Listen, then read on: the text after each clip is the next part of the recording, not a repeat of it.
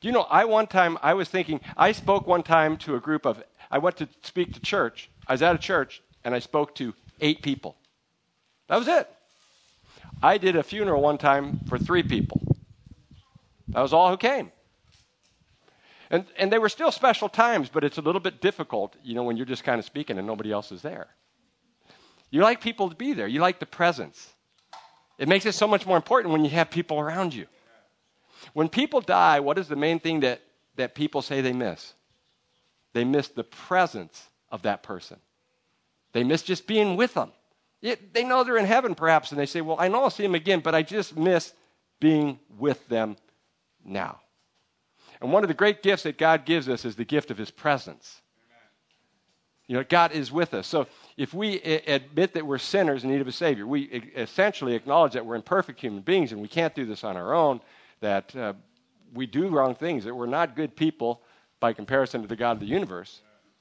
And we believe that Jesus died on the cross in our place and he rose from the grave. And then we choose to follow him and commit our lives to him. We surrender ourselves fully and we give our lives to him. Then we have his presence in our lives. But the key is it's a relationship. And relationships can ebb and flow. So even though he's there, we've got to choose to interact with him.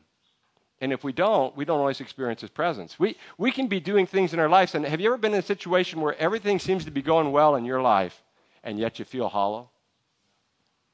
Because you don't experience him in your life. It's like there's something missing. And then there are other times when everything in your life seems to be falling apart, and yet you know that your Redeemer lives. And God sustains you, and he strengthens you, and he carries you through that difficult time.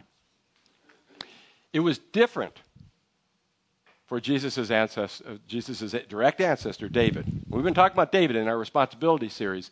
And David, it was different because Jesus hadn't come and died and risen again.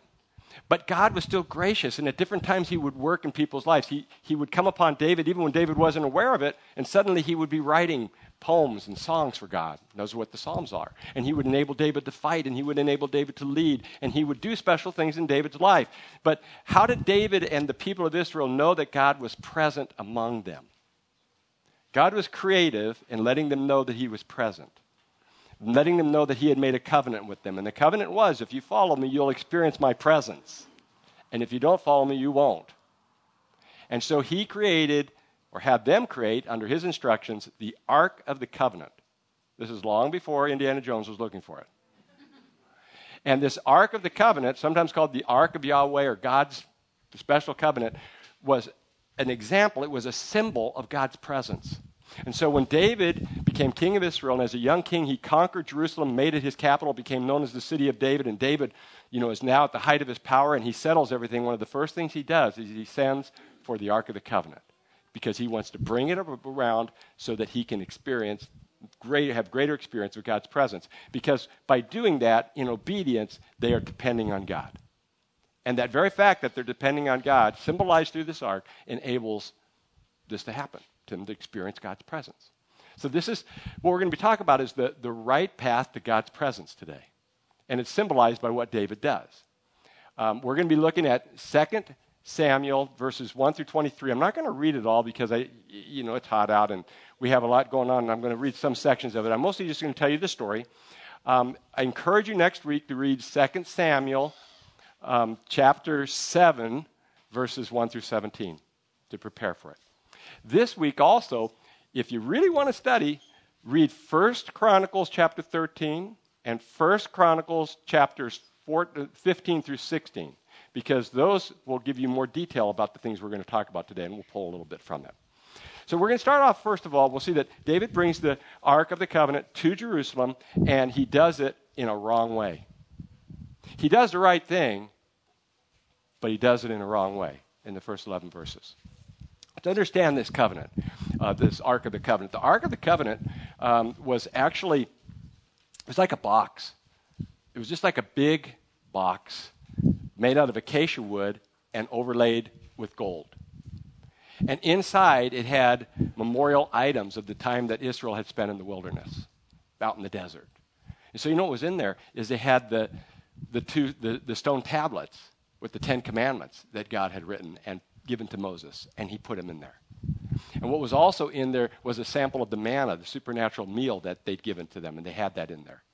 And what was also in there was the staff, Aaron's old staff that had supernaturally begun budding like a flower or plant.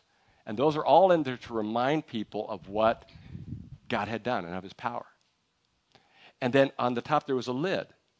And on that lid, there were carved these creatures that were half beast and half human. And they're called cherubim. And then that made like a seat. See, in the ancient world, if you were a king and you left your throne to go travel, you had to bring your throne with you.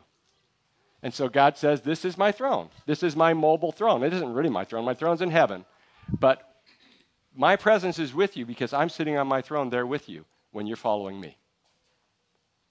And if you trust me and follow me, then special things will happen. Well, how do you move this thing? Well, it had rings on it, and you'd put poles through it, and you could carry it. And the only people that were allowed to carry it were the Levites. They were from the tribe of Levi, and they were the priestly tribe. And that's what that tribe did. They just worked in the temple, and they moved this thing around. And Moses and Aaron were Levites. So they would move this thing around. And when they moved it around, some pretty powerful things happened. Like when they went to the Jordan River, they started going up to the river, and the river parted, and they walked right across it. Could you imagine going down to Jacob Meyer Park and just saying, hey, let's just part this thing. And you take this thing, and all of a sudden it parts, and everybody's just looking at you, and you just walk right on through? They did that, and it had power. And so the people around them looked at it as a magic box, and the Philistines captured it. And then they got a plague. They broke out with a plague, so then they gave it back. And they brought it back in this big cart, and the Israelites thought, well, what do we do with this? So they put it in this one town that was central in location. They left it in the cart there for a while. Then they maybe took it out. We don't know, but they may have put a tent over it. But it was at the home of a man named Adonijah. And the story ends there with the ark. And if you calculate the time, as you look at what was happening, the ark sat there in this town for over 60 years. And it became a symbol of the spiritual decay of Israel. They had neglected their God. For 40 years, King Saul was king, and he never brought it to his capital of Gilgal. So now David comes to the rescue, and he says, we are going to bring the ark to the city of David. And he gets excited about it. And this is what he does. He remembers that they brought it with the cart, so he makes a brand new cart for it. He makes a brand new tabernacle, or big tent for it, and he puts it in this brand new cart, and he brings his elite soldiers, his greatest armed warriors, to help move it. And then he has two people that are assisting, not the Levites, but two men called Uzziah and Ahio. And they were like probably the grandsons of Adonijah, who had probably at this time, the house that it was staying at, he's probably not even alive anymore. And they're going to help move this thing. And they are singing because they're very musical people. You know, God gave us, like we have instruments. We have a guitar. In those days, they had a lyre, which was like a U-shaped instrument, and it had strings on it, and they would play that instrument. And they had all sorts of a rhythm section, and they were dancing, and they were singing, and they were because God gave us song and dance and music and instruments, and we used it to worship Him, right? And we're worshiping God. And it was just a very exciting time, just like we do on Sunday morning. And they were having a good time, and they got down to this place called Nakon, and everything's going well. Now, is David doing the right thing, bringing the ark to Jerusalem?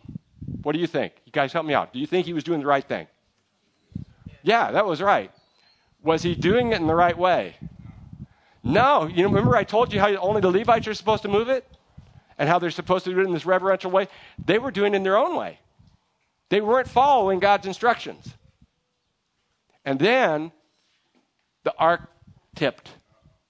And Uzziah went to grab it. And you know what happened? Uzziah was like, poof, he was dead. Just like that. Ironic because Uzziah means strength. Wasn't too strong on that occasion. And ironic because here the ark he was trying to help ends up killing him. And David is concerned. And how do you think David felt? How would you feel if that had happened to you? You're trying to do something good for God, and this goes wrong.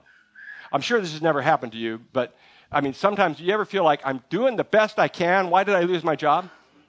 Or why don't I get a promotion when I'm doing better than anybody else here? Doesn't God care? Or how could the Giants go into another tailspin? You know, when these things happen, what does it do for us? The first emotion that you have is anger. Every time in grief, and research has shown this is almost always true, that when you go through a grievous experience in your life, you experience anger. How could that happen to me? Whose fault is it? Why is this happening? God, why aren't you taking care of me? I'm doing my share. Why aren't you doing yours? And David will cry out to God like that very openly, which we all should do. He's just open with his emotions. He says what a lot of us are thinking. How could you do this? Then the next thing that eventually comes along at some point is fear. When you realize, I'm not in control of this thing. And David acknowledges that God is. And David says, oh, I'm fearful. And he even says, who am I that you would even let me bring this ark to Jerusalem? And David then shows responsibility. And he calls for a cooling off period. There is a man named Obed-Edom, called Obed-Edom the Gittite. You probably don't hear that much about him. I think I'm looking forward to meeting him in heaven. He was a doorkeeper. His job was to guard the ark. And he did that faithfully for many years. And now they're moving the ark, and it happens to be passing by the home where he lives, so they say, let's just leave it at Obed-Edom's house. Now, this is what's interesting. Obed-Edom was a Gittite, just like if you're going to talk about me, you say Ron the Oakdalian, right? Well, he was Obed-Edom the Gittite.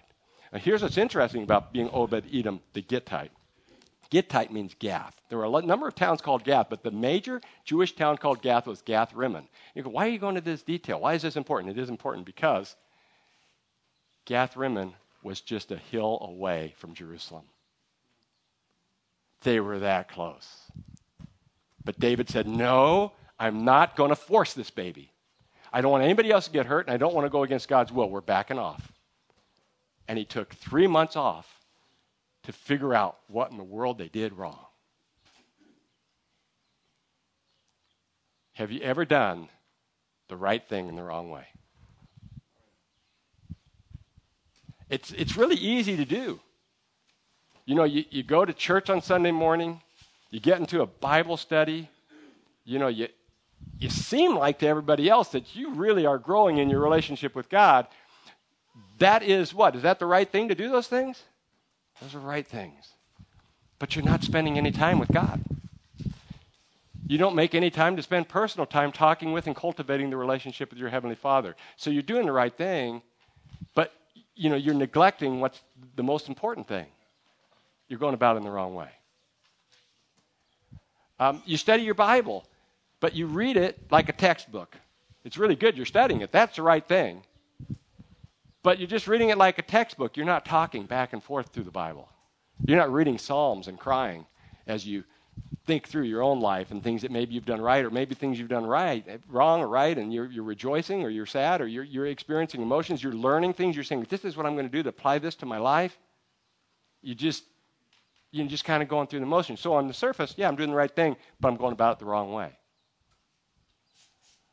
You have relationships with people where, you make people, it's important to have relationships with people, but you can make people too important. Make them more important than God. You can be a good parent. You want to spend a lot of time with your kids, but could you be dominating your kids and manipulating them? Or could they be dominating and manipulating you? You see, doing the right thing, doing it in the wrong way. Telling other people about Jesus, right thing, but doing it in an obnoxious way isn't the right thing. And those are the things, you kind of get the point. You get a job. You're really good at this job. You're really gifted, and you're using God's gift, and it's an answer to prayer. So now you stop coming to church. Right thing, wrong way.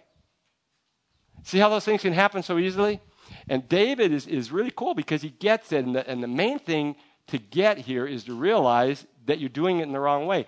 One of the biggest problems that I think we have as people is admitting that we're sinners, admitting that we do things wrong. Our culture is becoming more of a shame-based culture. We're so ashamed to admit that we've done anything wrong that we try to hide it, and we won't admit it. And our go-to response is, I didn't do that. Even before God, we start trying to make up all the excuses why it wasn't wrong what we did.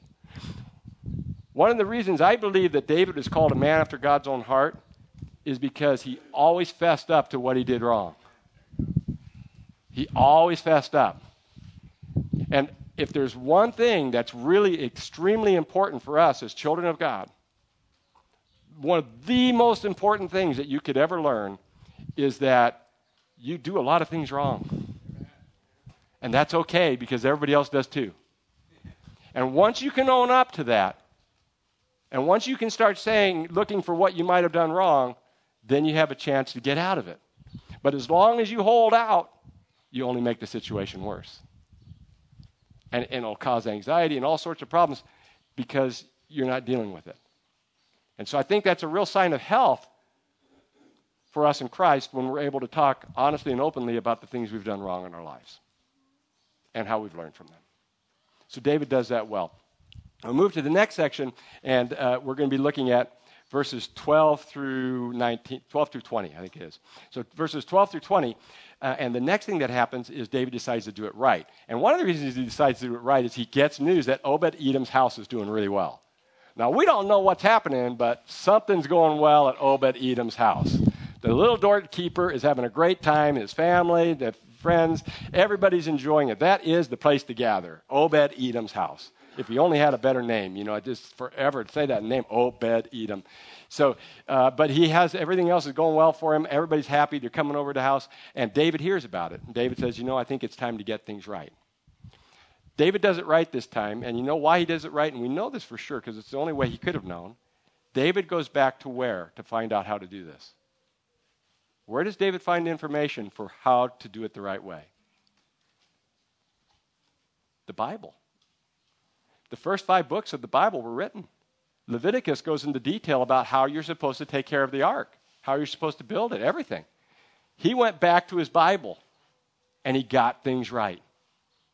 So he read his Bible, read what he's supposed to do, and this time he does it right, and he makes sacrifices along the way, and people are celebrating, and they're blowing ram's horns, and they're playing music, and they're shouting, and David gets into it. David takes off his royal robes. Now, a king wore royal robes. We don't do that so much in our country. People will dress up in a suit maybe, but in other countries, kings actually have outfits that they wear that show that they're the king. And what it was he wore, I'm not even quite for sure, but he took those off and he was in a linen ephod. He wore the same outfit that all the priests wore.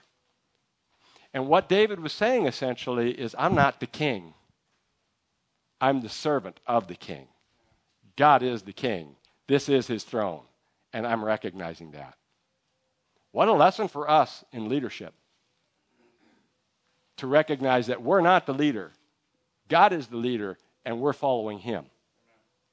Do our employees, do they recognize that? Do the people we're training recognize that? Do the people at church recognize that it's not about me, it's about God? We're following God. I'm just an instrument that he's using in that process. When people begin to see that there's something bigger there, it begins to have an impact on their lives. And David understood that. And David is dancing, and the word for dancing is interesting. It's only used here in the Bible, and it meant that he was twirling himself around. And the idea is he was probably doing something very athletic. Remember, he's a young man who was a great warrior and probably a tremendous athlete. Probably very muscular and very athletic, and he's running and dancing. Dancing's okay as long as it's not, done for seductive reasons and those kinds of things. I mean, it was just for fun and pleasure, and he's dancing before God. And everybody's having a good time. And when he's all done, he takes portions of the sacrifices and he gives everybody food to go take home. And he sings a song. First Chronicles says he sings a beautiful song. And then he says, okay, we're done. Everybody can go home. And it's just a celebration from start to finish. And so we see that David did the wrong thing, but now he does the right thing. He changes it. He learns what's the right thing to do. Are you doing the right thing? How do you know you're doing the right thing? Well, we've already talked about how you confess it, but I think of 2 Timothy chapter 3, verses 16 through 18, where Paul writes about the Bible, and he says, all Scripture is God-breathed. It all comes from God. That's the first thing. But he goes on to say, this is what we're supposed to do, that it's good, it's profitable for teaching. So we learn from it, but don't stop there. It's profitable for rebuke. It tells us what we did wrong. We already talked about that. We're not going to belabor it because that's not fun to talk about.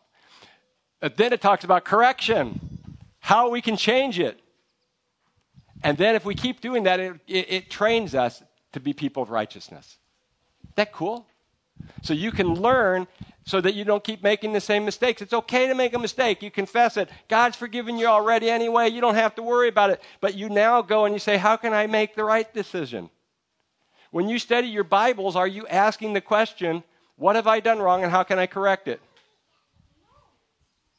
Every time we study the Bible, we should say, is there something that I'm forsaking, something I'm messing up on, Lord? If so, show me. And you don't have to get upset. It's all right. You just confess it. You just confess it, and then you go back and you look at what can I do to make this right in my life. Now, there are times when things go wrong, and it's going wrong because you're not walking with the Lord. And I've discovered that in my life, that when things go wrong, I will back off, and oftentimes I will say, Lord, am I doing something wrong here? And sometimes I am. And sometimes I'm not. Because we live in a fallen world. So bad things happen to us even when we're doing the right thing. And we can still feel the lack of God's presence at times. And I believe that sometimes God withdraws his presence in order to draw us to him. He withdraws his presence to draw us to him. I know of a story of a pastor who was not feeling God's presence for a long time, so he would take his chair out in the woods every day for an hour and just sit there.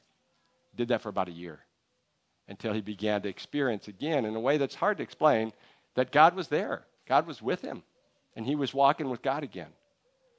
My experience hasn't been quite like that, but I would say that my experience with God ebbs and flows, just like my experience ebbs and flows in every relationship that I have. Last weekend, Carrie and I went away to Mendocino. I wish we'd have gone this week. But anyway, the weather was really cool. We had a wonderful time. And, we've been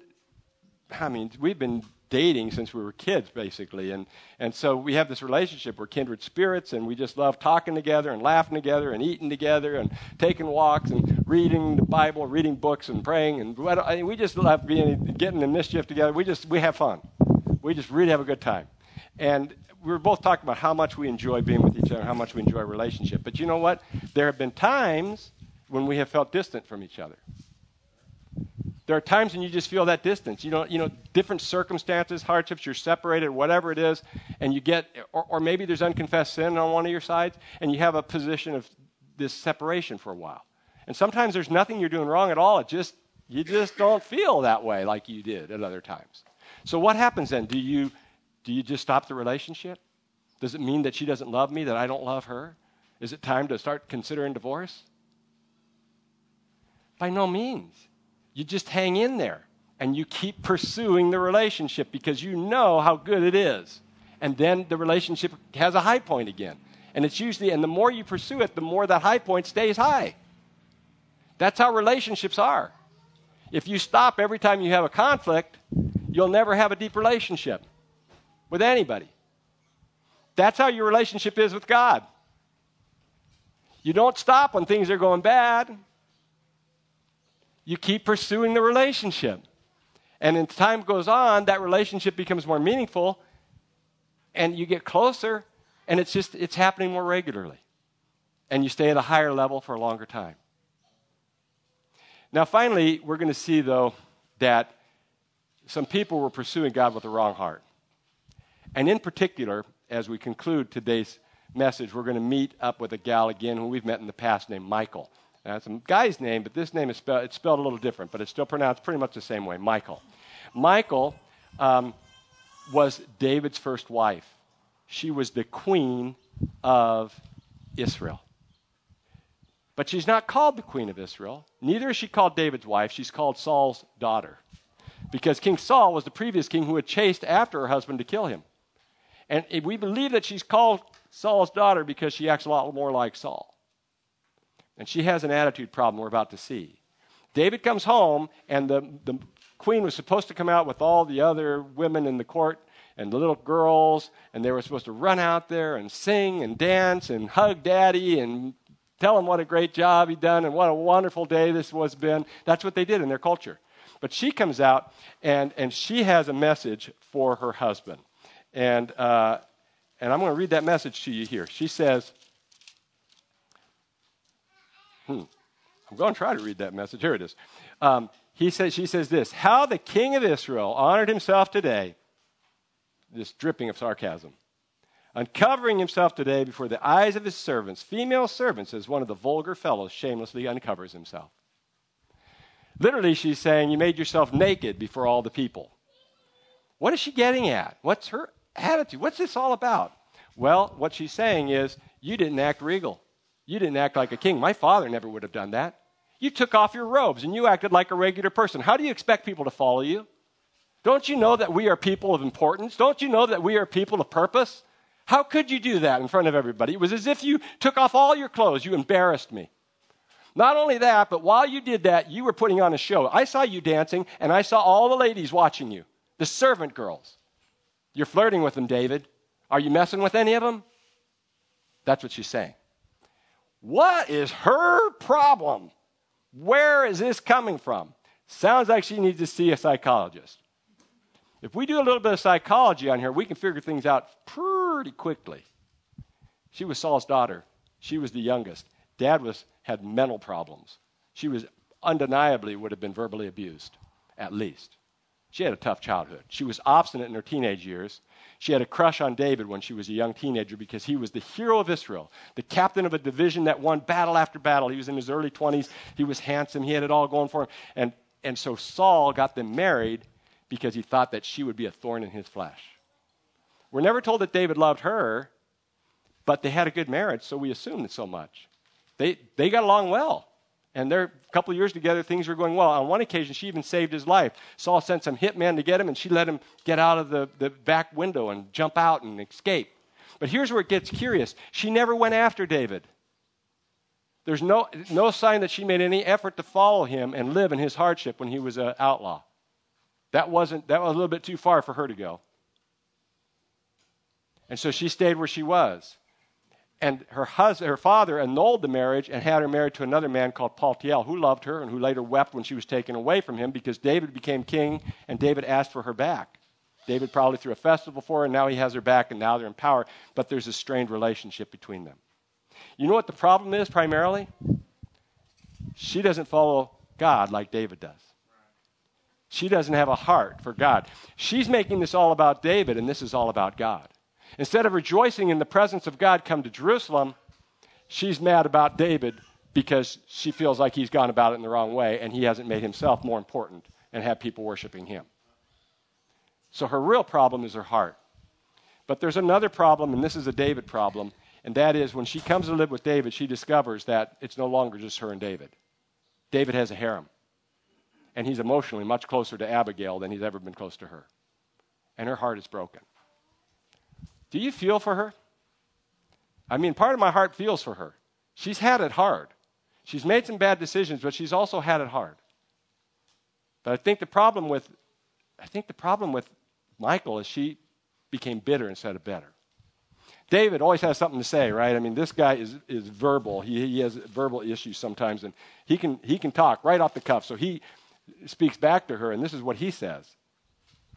It was before Yahweh who chose me above your father and above all his house to appoint me as prince over Israel, the people of Yahweh, and I will celebrate before Yahweh. I will make myself yet more contemptible than this, and I will be abased in your eyes. But by the female servants of whom you have spoken, by them I shall be held in honor. And then it ends with this cryptic note, and Michal, the daughter of Saul, had no child to the day of her death. Now, David is basically saying, you and I wanted me to be king, babe. Remember? We talked about this. Now I'm there. How come you're bucking me? Don't you understand that this isn't about me, and it isn't about you. This is about the God of the universe. And I'm willing to be an absolute fool and do whatever he asks me to do, and you should too. But they just aren't on the same page. So what happens? We don't know. On the surface, it sounds like he decided not to have relations with her anymore, which is possible. But in the context, it's more likely that God, basically because of her hard heart, hardened her womb, and she wasn't able to have any more children. What we do know is her name is never mentioned again in the Bible, and that other women become more prominent than her as queens, and she fades in the background and she doesn't have any children, and in all likelihood dies, probably over the next 20 years. One of the tragic figures in Scripture. I want to end today by having you take a look at some lessons we can learn from three people, because there's one other person that I want to mention as I go into that, and that's our friend Obed-Edom. In 1 Chronicles, it says, it doesn't say it quite this way, but after it's described the problems that David's having, it talks again about Obed-Edom, the doorkeeper, and how well he's doing with his family. And it reminds me of Jesus saying, many who are last will be first, and many who are first will be last. Let's look at these three people, and maybe you can identify with one more than the other. Are you more like Michal? Michal's had a hard time. She was abused probably as a child. Maybe you were abused. She was mistreated. Perhaps she was bullied. She had these big dreams, and they vanished. They fell apart. The man she loved was taken away from her. And then when they came back, he had other affections for other people. Could you imagine how difficult that must have been? But when you get to a position like that, are you going to turn to God or are you going to turn away from God? You know, sometimes people blame God. It's not God. We live in a fallen world. The reason that there are problems in this world is because of the people in this world, and that includes you. And even though you may be primarily the victim, you have made your mistakes. And it's not until you realize that you are part of the problem and you turn fully to God that you can finally have peace. Otherwise, you'll just get embittered. You have to forgive. You know, forgiveness, you know, is finding out that you know, setting the captive free. You know, forgiveness is setting the captive free and finding out that the captive was you. So you forgive. You let it go. You move on. And you work out those relationships. And if things aren't working out, then you just, you know, you can't control everything. You accept it. You move on with your life. But don't get bitter. How about David? How many of you are willing to do anything for God? Absolutely anything he would ask you to do. How many of you have the passion that David had? And when you make a mistake, how many times can you even remember where you've made a mistake and you've corrected it? Where you've gone and told somebody you're sorry. Where you've gone and made amends with God and made it right. That's David. But there's one thing with David is there's a skeleton in the closet. Do you have a skeleton in your closet? I don't think he saw it. But it was the women. It was that harem he had. It's been said that the last person to know that he's an alcoholic is the alcoholic. Maybe you're working too much. I heard an Elizabeth Elliot quote. Love Elizabeth Elliot quotes this week where she was saying that, you know, we're so busy, and people we kind of are proud of being busy, basically. And she pointed out that if you're too busy, you're probably not walking with God. Especially if you're too busy to spend time with God and do His will. So maybe you need to cut some things off the list and zero in on the things that really matter. But we get so busy that we neglect our family, our friends, and our God. And that is not pleasing to the God of the universe. And it can become a workaholism, and it can become a thing that eats us up, and we don't even realize it. I mean, it can sneak into things like watching movies you shouldn't watch, listening to songs you shouldn't, going down a slippery slope, and now you're in pornography. Or maybe a shopping thing, you know, where you keep buying things, and you keep thinking like you want more, and you realize you shouldn't, or an eating addiction, or whatever, drinking. You can get into those things quickly, and if you are, it's not okay, but God loves you. He's already forgiven you, and now it's just a matter of saying, okay, I've done the wrong thing, now I correct. And that's a lot of work, but you can pull yourself out of that situation. David does at the end of his life, and that's why David is a man after his own heart, God's own heart. And then, finally, we see Obed-Edom. Obed-Edom's a doorkeeper. Guess what? Most of us are too. For all intents and purposes, most of us are doorkeepers. Are you the best doorkeeper you can be? Are you using your gifts and abilities for God and doing the best you can for Him, walking closely with Him? And then let Him take care of the rest. Don't worry about it. You don't have to be upset. He'll take care of it, and He'll make sure that it all ends out right in the end. So, you know, we've seen examples of these lives. I don't know which one relates the most to you, but I know this, that when we follow God, and when we walk with him, then we'll find the right path to his presence. Will you join me in a word of prayer? Father, thank you so much for this day that really hasn't been too hot. The breeze has hung in there for us. Thank you for that. And thank you for all the people who have come.